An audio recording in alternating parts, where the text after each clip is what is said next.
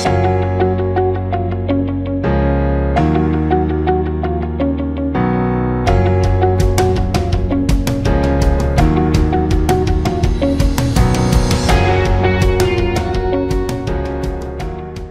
right, what's going on, everyone? It's your boy Jamari back with another podcast session all about the data. We have another special guest in the building, and we have our co-host Lucky with us today. So we'll go ahead and introduce our special guest, and we'll hop right into the show. All right, hi everyone. Today we have Shashank Kalanithi with us. He's a senior data analyst working currently at Nordstrom in Seattle. He loves having people break into the world of analytics through the tutorials on his YouTube channel, which is also called his name, Shashank Kalanithi. And he specializes in coding walkthroughs. So if you're interested in that, we'll have the description for that information at the end. Also, he's a big car nerd, and he can geek out for hours about cars and geopolitics. How are you doing today, Shashank? I'm doing well. Thank you guys so much for having me on. What's up? You left yourself? Anything we might have missed? Anything? No, I'd say that's fairly accurate. I think some other parts that people find quite interesting about my history is that I have a degree in chemistry. So I was not at all educated in analytics, formally at least, and basically entirely self-taught. Yeah. Oh, that's amazing. It's funny you bring that up because that's actually my first question for you is how did you go from chemistry to data? Like what sparked that transition? Yeah. So I think probably the best way to describe it is, I went to college, idea was to become a doctor. Then, after shadowing a couple of doctors, I realized it's not quite the lifestyle that I wanted. I think that, the work that doctors do is very, very impressive, but it's very much an all-consuming lifestyle in the sense that, you're always having to keep up with medicine. You always have to be reading journals, and doctors tend to hang out with other doctors. And it kind of becomes this really big kind of community of people thinking very similarly, but providing a very important service to society at the same time. And so I was like, okay, well, what else could I end up doing? Was unemployed for about a year after I graduated from college because I was like, you can't really get a job with a chemistry degree, to be honest. Like as a bachelor's, you need to have like a PhD or something for anyone to care. And I was like, well, I don't want to go pursue a PhD in a subject I don't really care much about. And so I just got a random internship at my first company as an IT intern. Absolutely hated the work I was doing as an IT intern. So I happened to take this course through MIT X, which is their online courses that anyone can take a course in. And it was a supply chain course. I was like, oh, supply chain is pretty cool. So I go to the 6th floor of the building, which is where the supply chain people are. And I'm like, yo, do you guys have any work for me? And I go from cubicle to cubicle, basically asking people for work. And eventually one of the teams was like, okay, dude, you need, it's obvious you want to do something. So, here you go. They handed me they were the international shipper. So they basically handed me a bunch of business cards that they need to put into an Excel database. If anyone's worked in supply chain, that international shipping is one of the most low tech industries out there. Everything is handled by fax. Everything is handled by phone calls. If you want to actually ship something from China, it's there's a pretty decent chance you're going to be talking to someone on the phone just because of how little standardization there is in the industry. So, went home that night, put it all into Excel, and gave it to them the next day. And they're like, oh, we were thinking that you would take your internship doing this, right?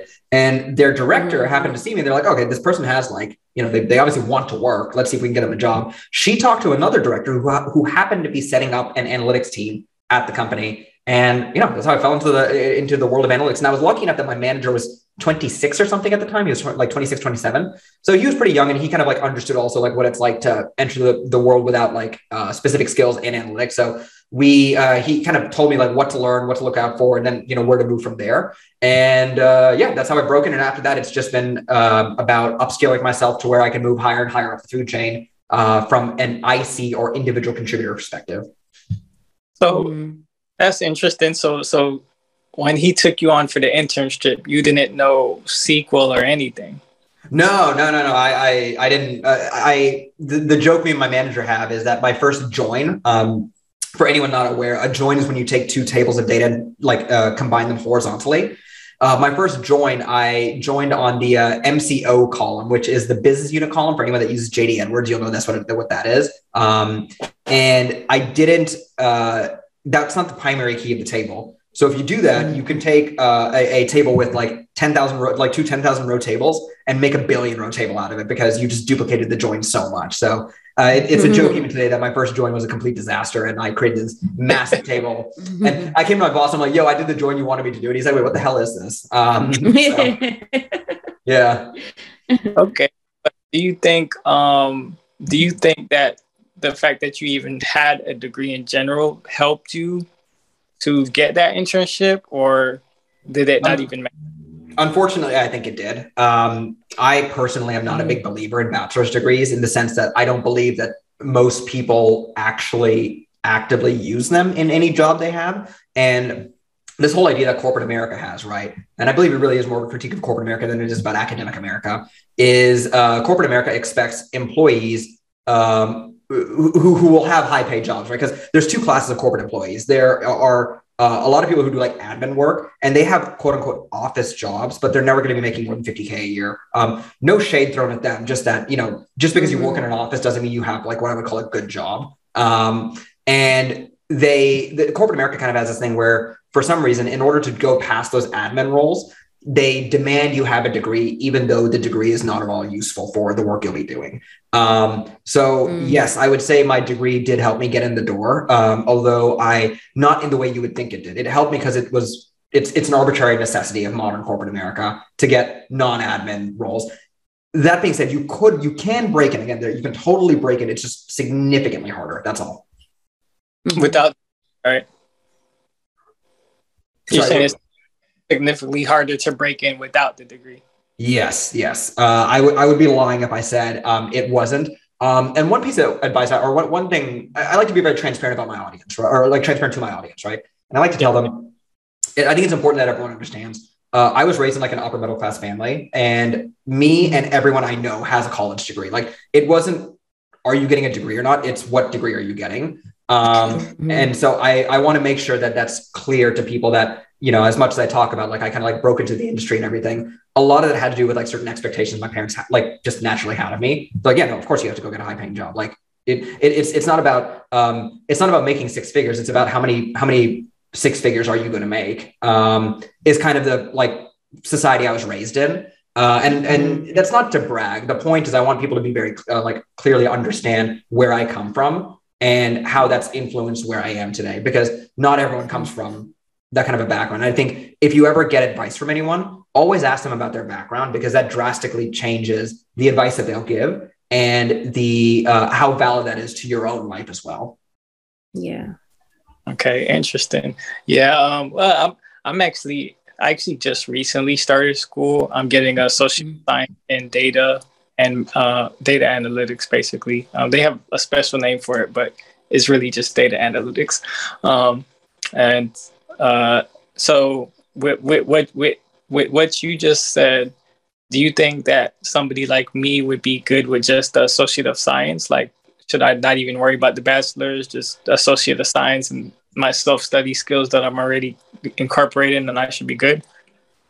I think with an associate's degree, you can start breaking into the industry, but I would heavily, heavily encourage you to get a bachelor's degree. Okay. Again, it's this arbitrary thing that people look for. Actually, I mean, I have a resume right now. I was just updating my resume, and I for the first time, put my education at the bottom of it. But I've been in the industry for a couple of years now, but basically until today, my education's been at the top of it. And I think an associate's degree, like with that, you can start like working in the industry. But I would highly, highly recommend doing like just whatever is necessary to get that bachelor's degree, even if you just have to do the minimum like number of classes to, up your associates into a bachelor's degree. But I think an associate's is a great start. But anecdotally, and this is why I talk about my history, right? Or like kind of like the social circle I hang around. It's also difficult for me to give advice to people where like outside of go get a bachelor's degree, because it's all I know. And everyone that is surrounded around me. Actually, I'm probably one of the less educated people of the people around me. Most people have like master's degrees at this point. So I would highly, highly, highly recommend getting a bachelor's degree, but there's no reason you can't start working before that. Okay. Right. Sorry, it's a little off. Well, it's on topic. So with that being said, because you have a bachelor's degree in chemistry, so let's say, for example, I'm getting my associates right now in data. but I wanted to complete my bachelor's in marketing because I want to be in data analytics, but I want to specialize in marketing. Do you think that would be credible, or should I continue with a data science degree? And you're talking about at the bachelor's level or the associate's level still? Bachelor's. Once I complete associate and I'm moving into now focusing on a bachelor's, would you say continue data science because I know I want to do data science, or would you say specialize in whatever acumen you want? Like I want to specialize in marketing. I personally believe that you should get the marketing degree because a lot of the data science skills can be learned online quite easily, more than quite easily in a very straightforward manner. So for example, I have like a Python tutorial, a SQL tutorial, stats tutorial, an Excel tutorial, a Tableau tutorial, like all free on my channel. And that'll teach you everything you need to know to break into the industry, as far as I can, from a knowledge perspective.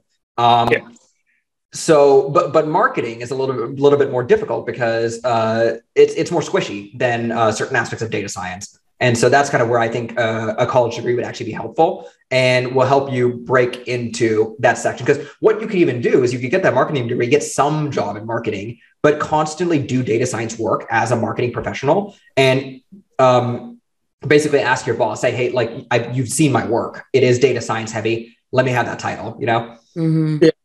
Facts, yeah. And it's funny you say that. That's actually what I was thinking too. Yeah. Because I already have a background in marketing, like, you know, through doing my own stuff and launching my own businesses and things like that. So interesting that you say that. All right, cool. So working at different companies within data analytics, such as Interstate Batteries, Nordstrom, etc. What were some similarities you found in job role that you were in, and like what were some of the differences?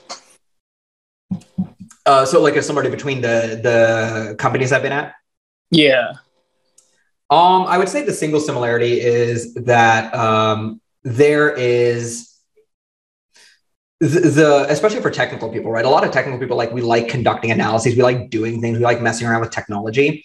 And I think that tendency is not a bad one to have, but at the end of the day, the people who get paid the most and the people who get promoted the most, typically, not always, but typically, are the people who generate the most top line revenue for a company, or can like angle their jobs at that, like towards that. So what I mean by that, and the reason I bring that up, right, is that when you are pursuing your, you know, like advancing your career and everything, make sure that you're able to tie the work that you do to how you're either improving the top line or the bottom line. Top line is the top line is sexier to most people, but the bottom line is very important in my opinion as well. And to kind of explain the difference, top line is basically all the revenue that the company, you know, gets in a given time. So with Apple, like the sale of every single iPhone, every app, that's all top line. Bottom line is after you remove all your costs, what do you eventually end up with? And for example, if you work in supply chain is usually not affecting the top line. Like you're not generating revenue through that, but you can affect the bottom line by reducing costs and improving efficiencies. And so I would say one piece of advice I would give people, and that is similar with basically all companies, is that if you can prove that you are important to bottom line revenue or top line revenue, you will have a much easier time getting promoted and making your case for promotions. And I think as technical people, we tend to forget that a lot more than, for example, someone in finance does. Yeah. Gotcha. Okay. That's it. That's a good point. And that's a good tip to have, to kind of look out for things that you're doing in your current job to it, like you can tailor your resume for an upcoming position. Exactly. You can just keep track of that you can highlight like in an upcoming interview. Well, and have like an actual number associated with it as well. So like a great example, when I was at Interstate Batteries, there was this one job I had where I had to automate a process that a manager was spending 1 week every single month doing, right? And I automated it such that, you know, it took them a couple of hours to do after that. And by doing that, we estimated that the manager made about $120,000 a year. Looking back at it, that actually might have been a bit of a high estimate, but, you know, we just estimated about $120,000 a year. And if I saved them 1 week every month, that's a quarter of the year, basically. So, you know, that's $30,000 I've added to the bottom line. Really more than that, because not only does he not have to do that, he can go do something else for the company now.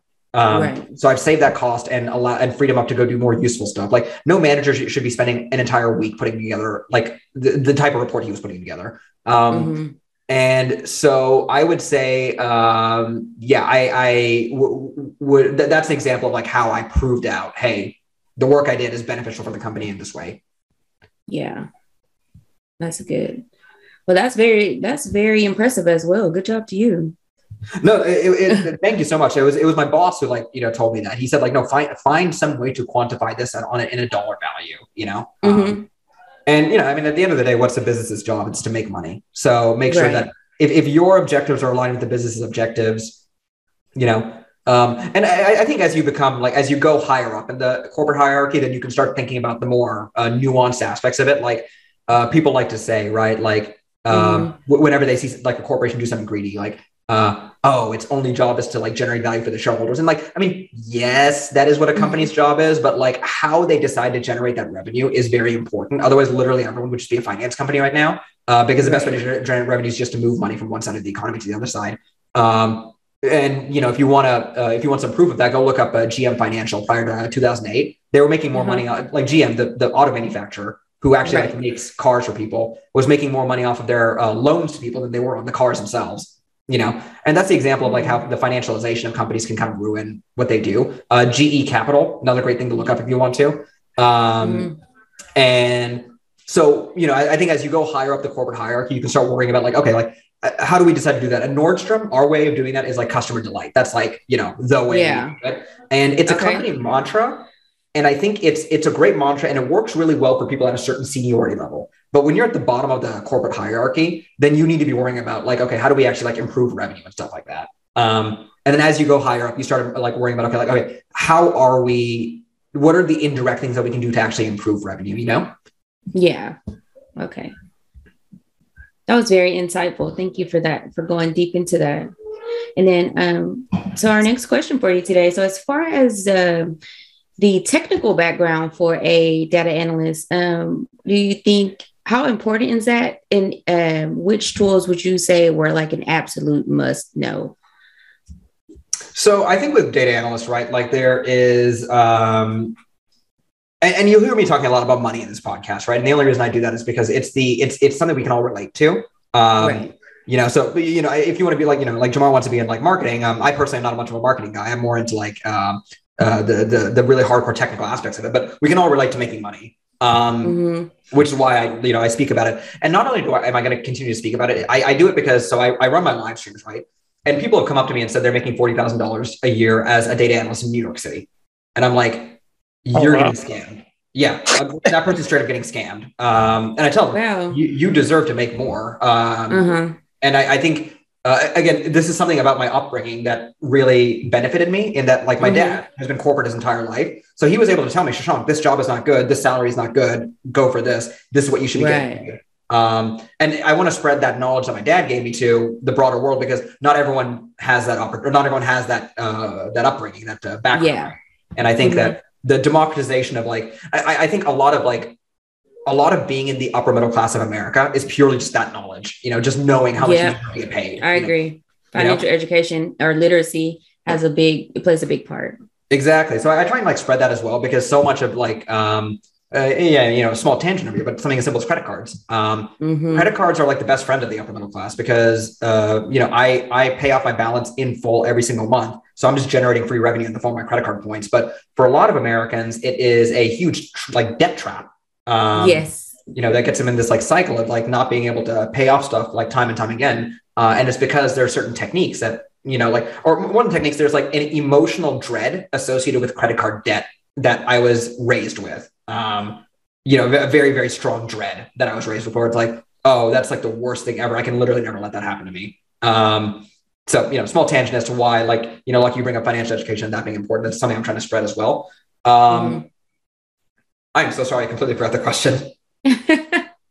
No problem. So it was talking about the technical background for a data analyst. Yes. If it was important, and then which tools.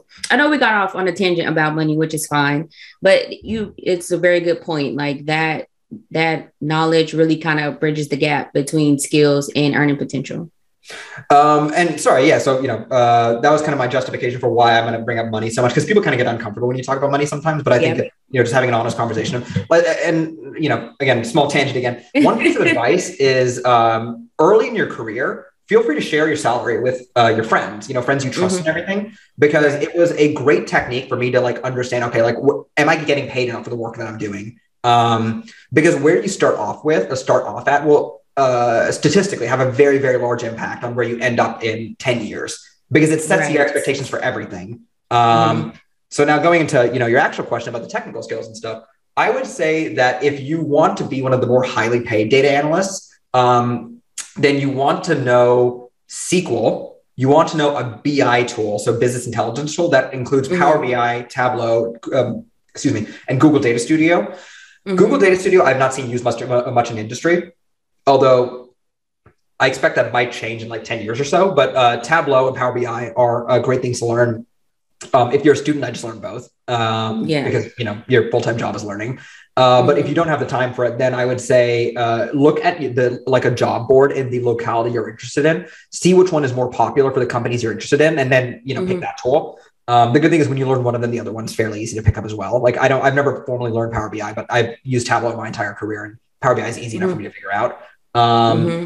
So SQL, a BI tool, basic Excel, like no pivot tables and VLOOKUPs and stuff like that. Nothing more advanced than that, I'd say. Excel goal seek is maybe something that would be a little cool to know as well, but not necessary. And then eventually graduate into learning something like Python or R. That will allow you to break into the six figures as a data analyst, because now you know how to develop code. And it drastically, like, it's not like exactly what a data analyst does all the time, but it drastically increases the latitude of work you can take on knowing how to code. And to be clear, SQL is not a coding language. It's a querying language. So. Okay, well, that was very informative. Those are the four that kind of come up the most. Like SQL is kind of number one, I feel like. And then, of course, basic Excel and a data visualization tool, such as you mentioned, Power BI or Tableau. Which SQL would you recommend? I wouldn't worry about that personally. It's a great question. So, excellent question. So for anyone not aware, what Jamar is basically alluding to is the fact that SQL is a standardized language, just no one actually uses the standard version of SQL. Microsoft, Oracle, basically Microsoft and Oracle, because they're the ones that came out in like the 70s and 80s with all this stuff. They basically created their own versions of SQL, and the language changes slightly depending on which database you're based out of. I would say don't worry about it. They're similar enough at the basic level to where just like learn SQL, like look up SQL, learn some dialect. And in a coding interview, I have specifically mentioned that we were using PostgreSQL. And I'm like, I'm a T-SQL guy. I know T-SQL. And again, any decent interviewer would be like, okay, no, that's fair. You'll learn the difference in syntaxes pretty quickly. It's mostly, do you know the operations and stuff in SQL? So great question. My answer would be, doesn't really matter. Okay, got it. Perfect. Okay.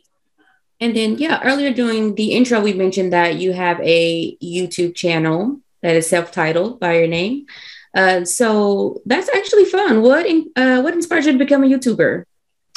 A lot of kind of what I'm talking about over here, right? So I felt super lucky. I graduated with a chemistry degree that I don't use at all. Got into the workforce, and I ended up making I make a very solid living now. And what happened was in March of 2020, COVID started in the US. COVID started a couple of months earlier, but in the US, that's when lockdown started. And my mom, she unfortunately lost her job because the company she worked for was a conventions company. They threw conventions and stuff like that. So, obviously COVID invalidates the entire business. There is zero revenue, literally zero revenue to make then. And then again, we're not mad at the company or anything. Like what are you going to do at that point? And so I saw that, right? And I was kind of bummed me out. And so I was teaching my mom how to use Tableau and everything. And I'm like, oh, shoot, Tableau is this really great skill that has made my profession possible. And my profession is so remote friendly. We could literally never return to the office again, and it would have zero impact on my profession as a data analyst.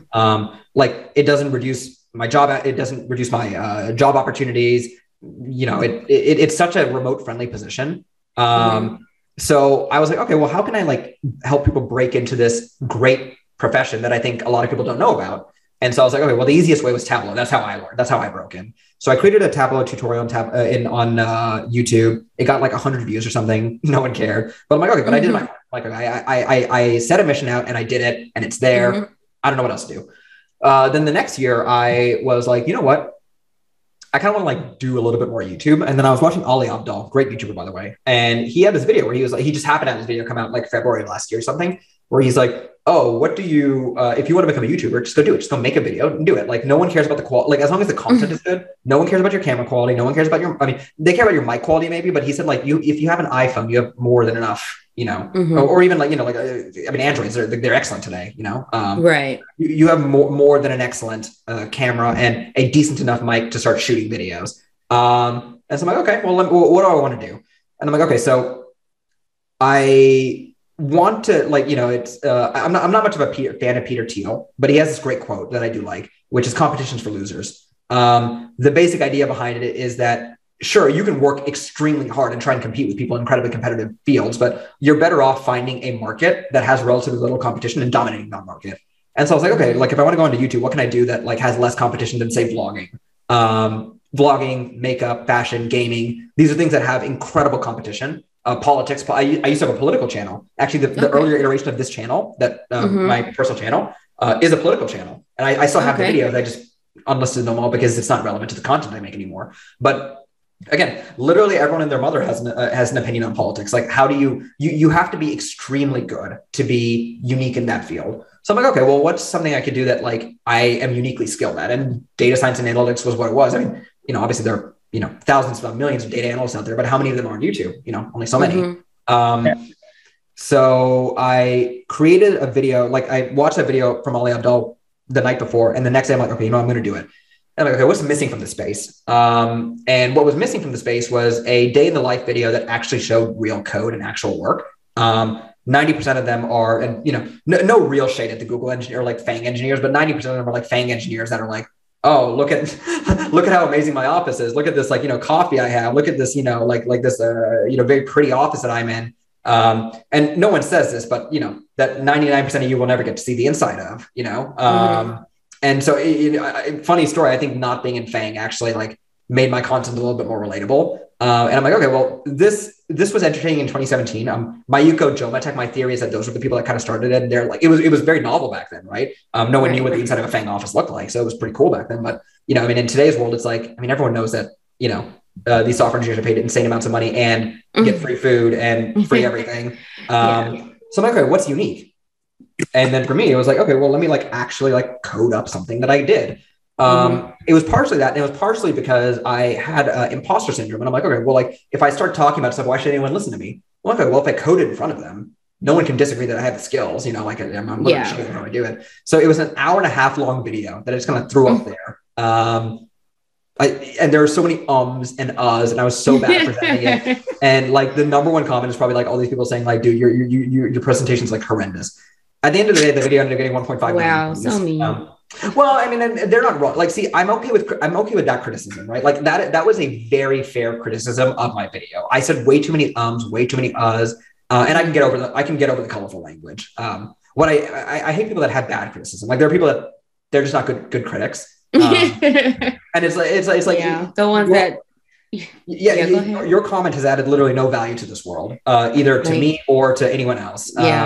But the people that said you say and ah too much, it's annoying. I'm like, oh, this is actually good. This is something I can like actually improve on. And they are right. I was using and ah way too much. So that video blew up about a month later. Got and when I say blew up, I mean like it got 3,000 views. And that's good. This is a start. Well, and that's where I knew I had something here. So then I started putting out tutorial after tutorial. So I have my Python tutorial, then my SQL tutorial, then a bunch of those other things. I started doing live streams every single week because there was this guy, Brian June and Tina Huang, who I followed. They did this live stream every single week. And I'm like, okay, how can I add more value to people's lives? And I was like, okay, well, I can do a live stream and start answering questions for people. And my channel is all about keeping it real, you know, where that's why I don't do the vlog. I'm not, and it may sound like I'm like being very, very harsh, like on vloggers. I'm really not trying to be. I'm just trying to say that like, if you're going to vlog, make sure you have an interesting perspective to show. Not the inside of a Google office, which everyone's already seen. You know, like why is Casey Neistat? Why did he get as big as he did? Because his cinematography was amazing. It was excellent cinematography, you know? So, you know, I try and keep it real, show people how stuff actually works. And people seem to like it. Nice. Awesome. Yeah. I can relate. My first YouTube video was a lot of ums and yes. And I mean, it's natural, you know? Yeah, that's how it is when you first, when you're first starting. But the more you do it, it starts to become natural, and you start seeing people cleave to it and everything like that. So, but I really like the day in the life of a data analyst ones that you do, because when I was first deciding if this is what I wanted to do, seeing that, and I always recommend people to go watch those videos to see if this is a career that you want to do, Thank you. because social media has a nice way of making everything seem, good, but that doesn't necessarily mean it's good for you. That was it. That was it too. So many of these software engineer videos, or like even some of the data science videos were like, they were talking about these jobs like as if there was no downside to it. But I live in Seattle now, so I get to interact with a lot of these people at FANG companies. The amount of passionless engineers I've met is way too high. People that just don't care about their jobs. They're just like, yeah, I'm just here to collect the Google paycheck. I don't care about it. I have no passion for what I do. And probably the best comments, or one class of comments that seem insulting but are actually amazing, are people saying your work looks incredibly boring. I would never want to do it. And I'm like, I love that comment, because I have helped someone realize that this is not the field for them. And, half of life is just figuring out what you don't want to do. That's true. I wish I didn't. I wish I knew I didn't want to become a doctor like 4 years earlier. I would have saved myself a lot of trouble with a chemistry degree. The only thing with that, the way to find out is you have to do it though. You have to you have to do things to find out whether or not you want to do it. Otherwise, you'll wander. So I had that same experience because I started pre-med as well, and I very quickly realized that maybe wasn't going to work for me. Yeah. So I have a question to kind of piggyback off of that. When did you realize that you're passionate about data analytics? I guess what I'm more passionate about is I'm passionate about like creation and being able to create stuff. And I like analyzing things. So I think saying I'm like passionate about data science and analytics is maybe like a little bit overboard. Slightly inaccurate. It might be slightly inaccurate, right? Like I like what it enables me to do. That's probably a better description of like my feelings towards analytics and data science. Like you'll meet some people and they like genuinely love linear algebra and like diffie-Q and like looking at all the math and stuff behind advanced data science algorithms. And it's like, for me, I like building the skills because it allows me to tell a story, and I like telling stories. So I would say I'm not particularly passionate about data science and analytics specifically. I'm passionate about what it allows me to accomplish. Got you. All right. Well, do you see yourself continuing to grow within the data field, or do you see yourself pivoting eventually? I think I'm open to anything, honestly. So it's a good question, but I'll have to be honest with you. I really don't know. I think at least for the next couple of years, I'm going to be, moving up the chain in the data field. But I think that we live in a scary but wonderful time, in that job security is not a given anymore, in the sense that like, you stay at a company for 20 years, you get, steady salary bumps, white picket fence in the American suburbs, stuff like that. Like that aspect of the American dream died 20, 30 years ago. But the flip side of that is you don't have to do something for 20, 30, 40, 50 years anymore. You can switch careers, like in your 30s, in your 40s, in your 50s. Like there are people on my who show up on my live streams. They're in their 50s and they want to get into analytics. My mom was in her 40s when she took up her first job in America. My parents are immigrants, and it was a one income household basically until maybe 10 years ago at this point. My mom's probably been working for like 10 years, but she kind of just broke into the industry, and she was like in her 40s, had never worked a true corporate job a day in her life. It's like she worked briefly before getting married in India, but then she broke into the industry. And it's like, my dad being an immigrant, as much as people like to lambast against immigrants, they're probably some of the most proud Americans I've ever met. Cause they're like, I'm gonna leave my home country, go to some foreign country and become a citizen over there. My dad always makes this great thing where he's like, it's one of the greatest countries in the world because you can just you can do that. You can just switch what you do. Yes. So suddenly, it's such a skills based, and there's way too much opportunity in this country for the number of people here. It's why we get paid so much money to work in these technical fields, because there are literally not enough Americans who are either able to or willing to do this work. Which is why you have immigrants coming in and they're not taking the jobs, they're filling in the jobs because They see the opportunity. Sometimes kind of when it's always around you, you don't see it as an opportunity versus when it's not there for you. And then you go somewhere different and it's presented to you, you're more likely to value it a little bit more. And I would there is that, and I would also add the important thing of education in America is too expensive. An Indian person can go and get an education in India, solid education, government paid everything, and it's just as good as any American education, and then come work here with little to no debt. On one hand, you're 100% correct, and on the other hand, I would also say, political soapbox over here, the country doesn't do enough to educate its own population the way other countries are willing to do so. The amount of money that especially if you study Japan, Korea, Taiwan, India, these Asian countries are the amount of money the government is willing to spend to educate the population efficiently. The U.S. government actually spends a ton of money educating people. Like the amount of money that's given away in grants and loans, it's very, very high. It's just not efficiently given out. Yeah, I know higher education is different because the UK has free higher education. Very low cost, but it's essentially my cousins. They are in the UK, and I was telling them my student debt was close to the six figures, and they're like, wait, what the heck? How the hell does that happen? And I'm like, welcome to America, baby. This is our solution to everything is providing a cheap loan. Yep. Well, I just got two questions here for you. I know this can vary, but based on your recommendation or things that you witnessed, how long should someone pivoting the data study before they start applying for jobs? It's an excellent question. And I think that you should pick a skill. Usually the BI tool is what comes first. That's what I tell people to do first. And I have a specific video on my YouTube channel called Data Analyst Roadmap, where I kind of answer this question. I highly recommend you watch an hour-long video where I kind of go into depth about it. And I built out a physical roadmap that you can download for free. And what I say is go ahead and focus on the BI tool and then pick up Tableau or Power BI and start applying immediately as you start going for your next skill. Oftentimes the longest part of the interview process or of the job acquisition process is just waiting for companies to respond to you. So that's why I would say it needs to be asynchronous, you learning your skills simultaneous, you applying and picking up your skills. But I would say pick up the Tableau skills first, and then after that, go ahead and start applying while learning other skills. Interesting.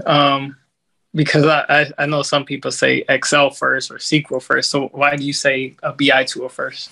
I think in a bit of a hot take over here, I think knowing Excel isn't much of a skill anymore. It's kind of just expected. Now, obviously, there are people who work in finance. These people are magic with Excel. That I'm not talking about those people. So I went to Emory. It has a really good bachelor's business school, and there was literally a class. I don't know if it was the entire class, but at least for part of it, where they were taught how to use Excel without touching the mouse. And true Excel professionals can totally do that, but. The level of Excel you need to know to be a data analyst is not what I would call particularly skilled. VLOOKUPs, HLOOKUPs, pivots, index match, that's 5 things. So I wouldn't call Excel and that's me being straightforward. If you don't know it, fine, then you obviously do have to go pick it up. Totally cool. And I even have an Excel tutorial on my channel, but I wouldn't call it much of a skill. And so of the 3 things we have, right? You listed those 2 things. I said BI tool. Now we're down to 2 things. You could either learn SQL or Tableau first.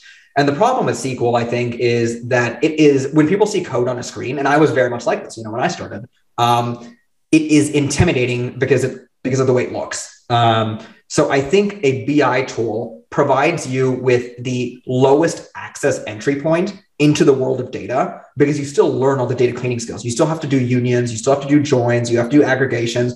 You pick up all these skills that are truly important to knowing data. And then it's just the tools that switch out. So I think the problem with learning SQL first is a lot of people would probably give up on data if they learned that first. So that's why I advocate for a very good take. Yeah. I would have given up on data if I had learned SQL. I should be honest about that. Code intimidated me for the longest time. And I think the fact that I didn't learn it first was one of the reasons I'm still in the field. Yeah, nice. That's definitely an interesting take. And it's actually, the BI tools are actually fun too. They are fun. Exactly. And they're built to be easy to use. So yeah, and you can drive true value for a company purely based on just knowing a BI tool, right? So I highly recommend that. And the satisfaction that I got anyway from my first dashboard, I was like, yeah, Yeah. I know going into it, I was like, what is happening? Like, why won't it? It's badass. You know, they're great tools. Yeah. It's the best way to break into the world of analytics, in my opinion, is through a BI tool. Yeah. Okay. That's interesting. It is. And with that being said, I want to go back to the money topic. What are some suggestions you would say for someone pivoting into data, getting their first job? What are some negotiation tactics that they should use, being a beginner, coming in with no experience? Almost never accept. Oh, sorry. No, go ahead. All right. Yeah, almost never accept the first salary that someone gives you. I would say almost always negotiate. I say almost because there's probably always an exception to these rules, but except for my first job, and I did this just because I was super desperate. I've never negotiated a salary, or sorry, I've always negotiated a salary. My bad. And the reason you do that is because, it's the expectation in corporate America right now. Like, very few times will you ever be offered the highest salary that they can give you, because they expect you to come back and ask for more. And they know that it's better to make everyone feel like they won. Right. Or, even better for them, you don't negotiate, they just pay you less, it works out better for them. And, a lot of people bemoan that that's the state of affairs, right? But I think it's quite, I think it's beneficial as long as you're willing to, stick your foot out there and be like, hey, like, I deserve more.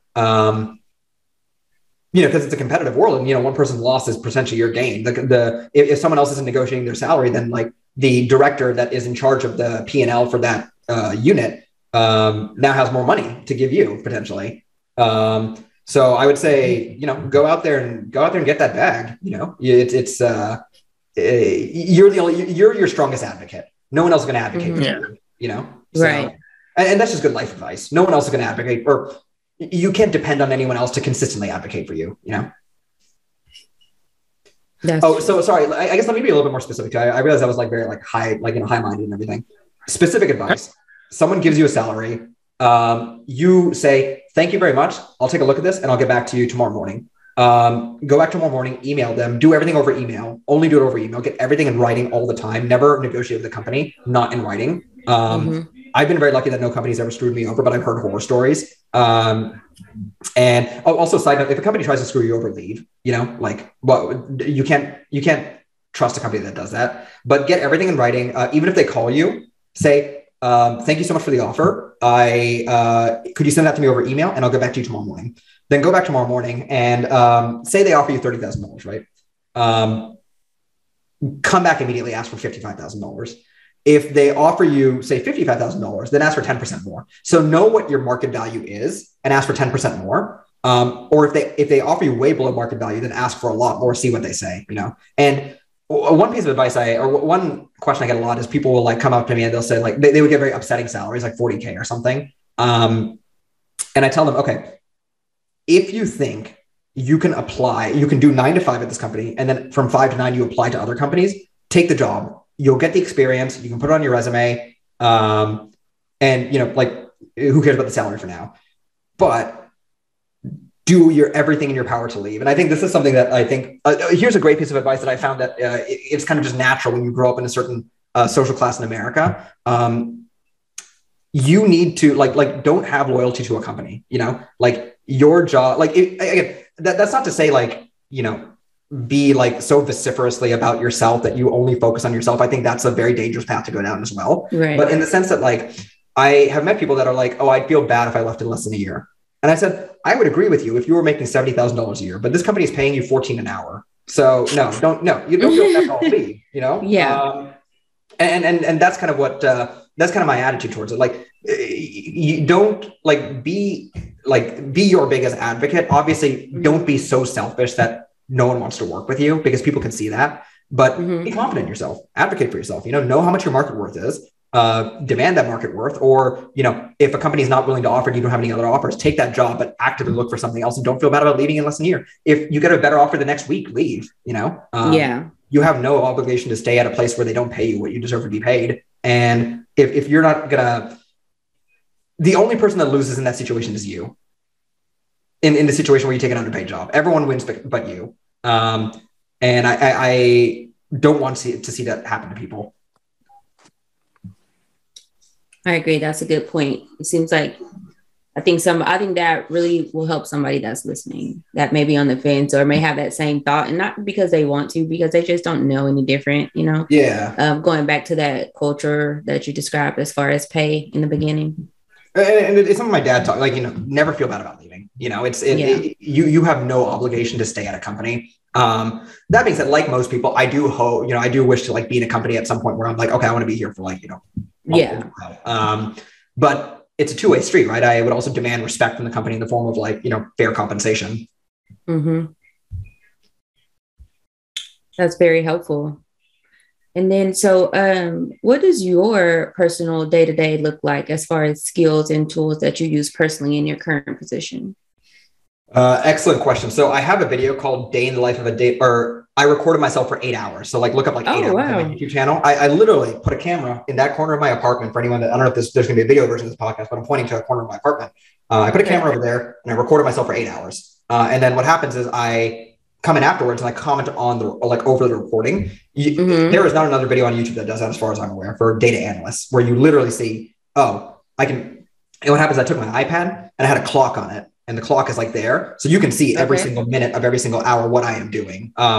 Basically, I think it was a time lapse where I think every 30 seconds or something, it like took a shot. And I'm going to see if I can do a better version of that video coming soon. So go watch that video, because you will literally not get a better video than that for, you know, if you want to know exactly what someone does in 8 hours working that. But to answer your question for the podcast audience out there, I get up in the morning, grab my coffee, as everyone does, and then I do yoga. No, I'm just kidding. I like, and then I practice mindfulness, and I'm like, oh my gosh, you know, like, no, I don't. If people do that, like, you know, power to them. I like get up barely able to like make it to my desk. If I have a 9 o'clock meeting, I'll show up at 9:05, and I, you know, get my coffee, go to my desk, check my emails, check my Slack messages, make sure, because a lot of people start work at 8. I just can't bring myself to do it, honestly, especially in Seattle where the sun's not even out, you know. If the sun was out, whatever, I could probably get up then. But yeah, so I, you know, read my emails, read my Slack messages, see if anything needs to be dealt with at that moment. I have a list of things that I wrote the previous day that I need to do today. And I think that's an underrated tactic that I think everyone should do no matter what your profession is. And so I do that, like anything that like people might ask where that needs to be done at like that moment. And if that can involve like pulling data from people, data for people using SQL databases, that's usually what it is. And then putting it into an Excel document that I can then share out to people. Or usually if they need like a more complex analysis, then I won't just do it at that moment, because I'll, you know, that takes more time, honestly. But I will carry on with my tasks. And then I'd say the major projects I'm working on right now, it's like, you know, a lot of ad hoc analyses. So, you know, how much did we sell last year? How much did we sell this year? What's the difference between the two? Nordstrom is a very services-based company. So how do our services compare? Can we tie services to the number of people who like bought items? Do people who use Nordstrom services tend to buy more items? Because a lot of our services are free. So stuff like that, you know, like a lot of it's tying together these things that aren't directly tied together, like services and revenue and stuff like that. Then I'm also busy building out a machine learning platform for the company. I'm leading a small team that's like building out an auto EDA tool. EDA standing for exploratory data analysis. It's usually the first major step in building any machine learning models. You explore the data and you see, okay, like, you know, what can we get out of this? And that process, I'll be doing a lot of documenting right now. So I'm on Notion a ton. I'm on Confluence a ton. I'm on draw.io building out like wireframes and stuff of like what we're going to be building out. And sometimes I'll be doing some coding in order to actually like, you know, get stuff together. Like most people, the more senior you get, the less coding you end up doing, which is both a good and a bad thing, in my opinion. Because I mean, it's fun. I like coding. But yeah, I'd say, and then I always make sure to like, you know, at the end of the day, write down what did I do today and what am I going to do tomorrow. It makes it to where, you know, I'm not getting up in the morning, like halfway in a daze, having no idea what I'm supposed to do that day. Right. Yeah. With your technical background and skills in data, have you ever thought about, or do you already do like freelancing or consulting? Yeah, I do freelancing on the side. I'm thinking about quitting it, honestly, though. Yeah, because I mean, I have my regular day job. I do freelancing and then I do YouTube. Between those three things, I don't have a social life. So, you know, and and I don't really see the point either. Like I'm lucky enough to where I get paid a very solid salary at Nordstrom. Bonuses are really good because it's retail. And YouTube, I'm lucky enough. I'm like super blessed that people, want to listen to me ramble all day. Is profitable now. It's like even including my time, right? Like there's a certain rate I value my time at, like X dollars per hour, and YouTube is profitable even on that front, because a lot of projects, and it's one of the problems that like some high paid professionals have, is a side project you do might be profitable if you just include the materials and stuff like that, but not profitable once you start including the amount of time you put into it. And this year, YouTube started to become actually profitable because of like, at the end of the day, because of the subscribers. They're the ones that make it all possible. It's like, it's entirely thanks to them that I, can even do that. So I'm thinking about dropping the consulting, moving straight into like just doing YouTube in my day job. But yeah, freelancing is super easy once you build out the BI skills. And like, if you know Python or R, you can freelance for a lot of money. It's like, you charge over $50 an hour easy, and, work for 3 hours. You paid for an entire weekend's worth of partying and bottle service if you really want to, if that's what you want to do, like I pay for my drinking habits with my consulting money. So okay, that's what's up. So I want to ask you, and first I want to definitely show our appreciation to everything that you bring to the data and tech community. Like I said, thank you. Very, very valuable content. So I'm curious to know, because a lot of people consider me a tech influencer or whatever the case may be, but you are definitely way beyond me. I want to know how to find my Discord and how did you find it? Like what made you join it? Things like that. I'm curious. I think Khadisha told me about it. They reached out to me, told me about it, and then I joined. It's super cool. I love the community you built that. It's excellent. And managing a Discord is like not easy. Like I have a Discord too, but it's like for my Patreons, because like I just can't, like, managing it is, it's so hard. So like massive props to you for being able to do that. Actually, I'm looking at it right now. But no, it's excellent. I recommend anyone that's into the field, go ahead and check it out. It's really, really well done. Yeah, it's definitely not easy to manage. Took forever to. But that's your competitive edge, right? And I would say the good thing is, if you have a Discord community, like here's the thing: there is a good part and a bad part to this, right? The bad part is that it's private, as in like the existence of it is not actively being pushed out by an algorithm. So say you make YouTube videos, right? Like YouTube is actively pushing that out by an algorithm, and so sponsors will come to you, and because they like it shows up your video shows up on their feed, right? So I would say, like, a Discord channel, you have a great distribution list. Basically, it's the same thing as an email distribution list. It's the exact same thing, just more interactive. I think that if you go ahead and look for sponsors, you can totally find some to help you out with the channel. I mean, with the Discord, and like sponsor its continued existence. Yeah, definitely. Like people are always looking for people to like push out the word of their products. So Yeah. I've had a few come to me. That's awesome. Are you familiar with Springboard? Yeah. Those guys are cool. Yeah, so we recently partnered up with them to push out. You go. I mean, you're way ahead of the ball. You know exactly what you're doing. Yeah, somewhat. Definitely, like I said, appreciate everything that you do for the community as well. I'm glad to have you in there, and thank you for just being helpful in there, like to know that, because when we first started it was just a bunch of beginners helping beginners, and slowly but surely experts started creeping through. So it's definitely awesome to have you in there. We're just going to get into a quick part of our show where we just highlight a tech titan within the community as well. For this show's Tech Titan, we have Thames and Sham of Tech UK. Tech UK is a tech company that connects hiring managers and candidates. They also offer mentoring and coaching services. They host Twitter Spaces pretty much every week. If you follow them, sometimes they have a lot of job opportunities that come up in these Twitter Spaces. They have a master class that teach you how to break into tech. They go over negotiating, resumes.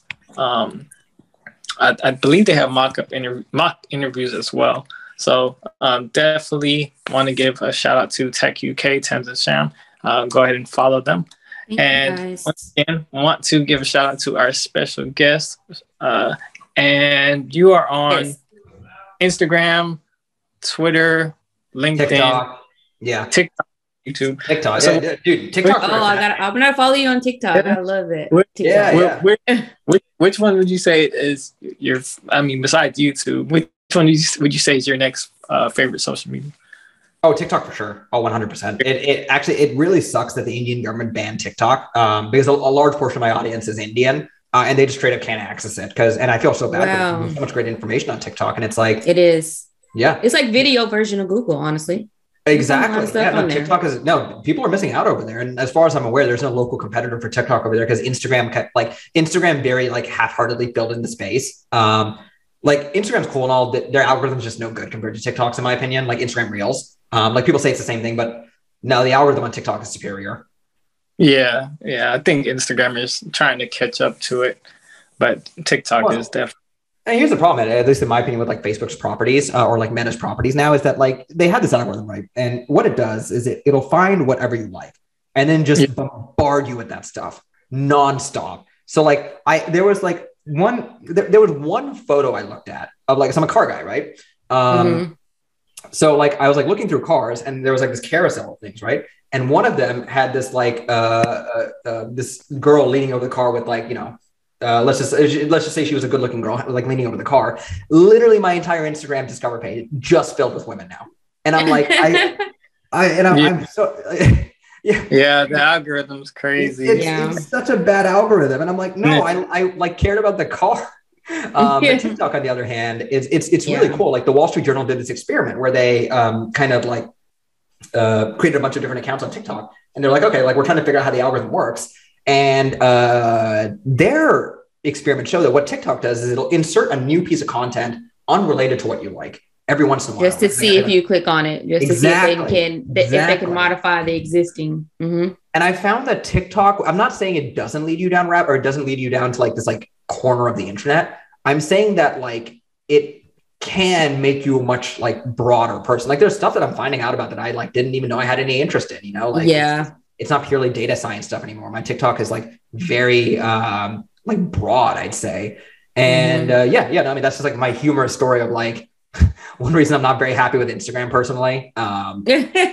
You look at one picture of something and then like it fills up your entire feed after that, you know? Yeah, definitely. Well, we're glad to have you on the show. We got to learn a lot about you, all the advice and tips that you have for us in the data world, tech world, and even life world. I'm going to make sure that we go ahead and put all of your links in the description so people can find you on whichever platform suits them best. Also, we want to shout out to all of our listeners on Spotify, Apple, YouTube, Google Podcasts, all the members in the Discord that is growing by the week. We are almost at 4,000 followers and our YouTube is almost at 1,000 subscribers. So we are climbing up pretty quick. Nice. Yeah, get in there. So definitely appreciate everyone that's tuning into All About Data Podcast. Appreciate you, Shashank, for coming on and thanks so much. Our podcast. All right. So we're going to go ahead and close it out. Thank you for everyone tuning in All About Data Podcast. You guys enjoy the rest of your day. Tune in until the next episode. Thank you.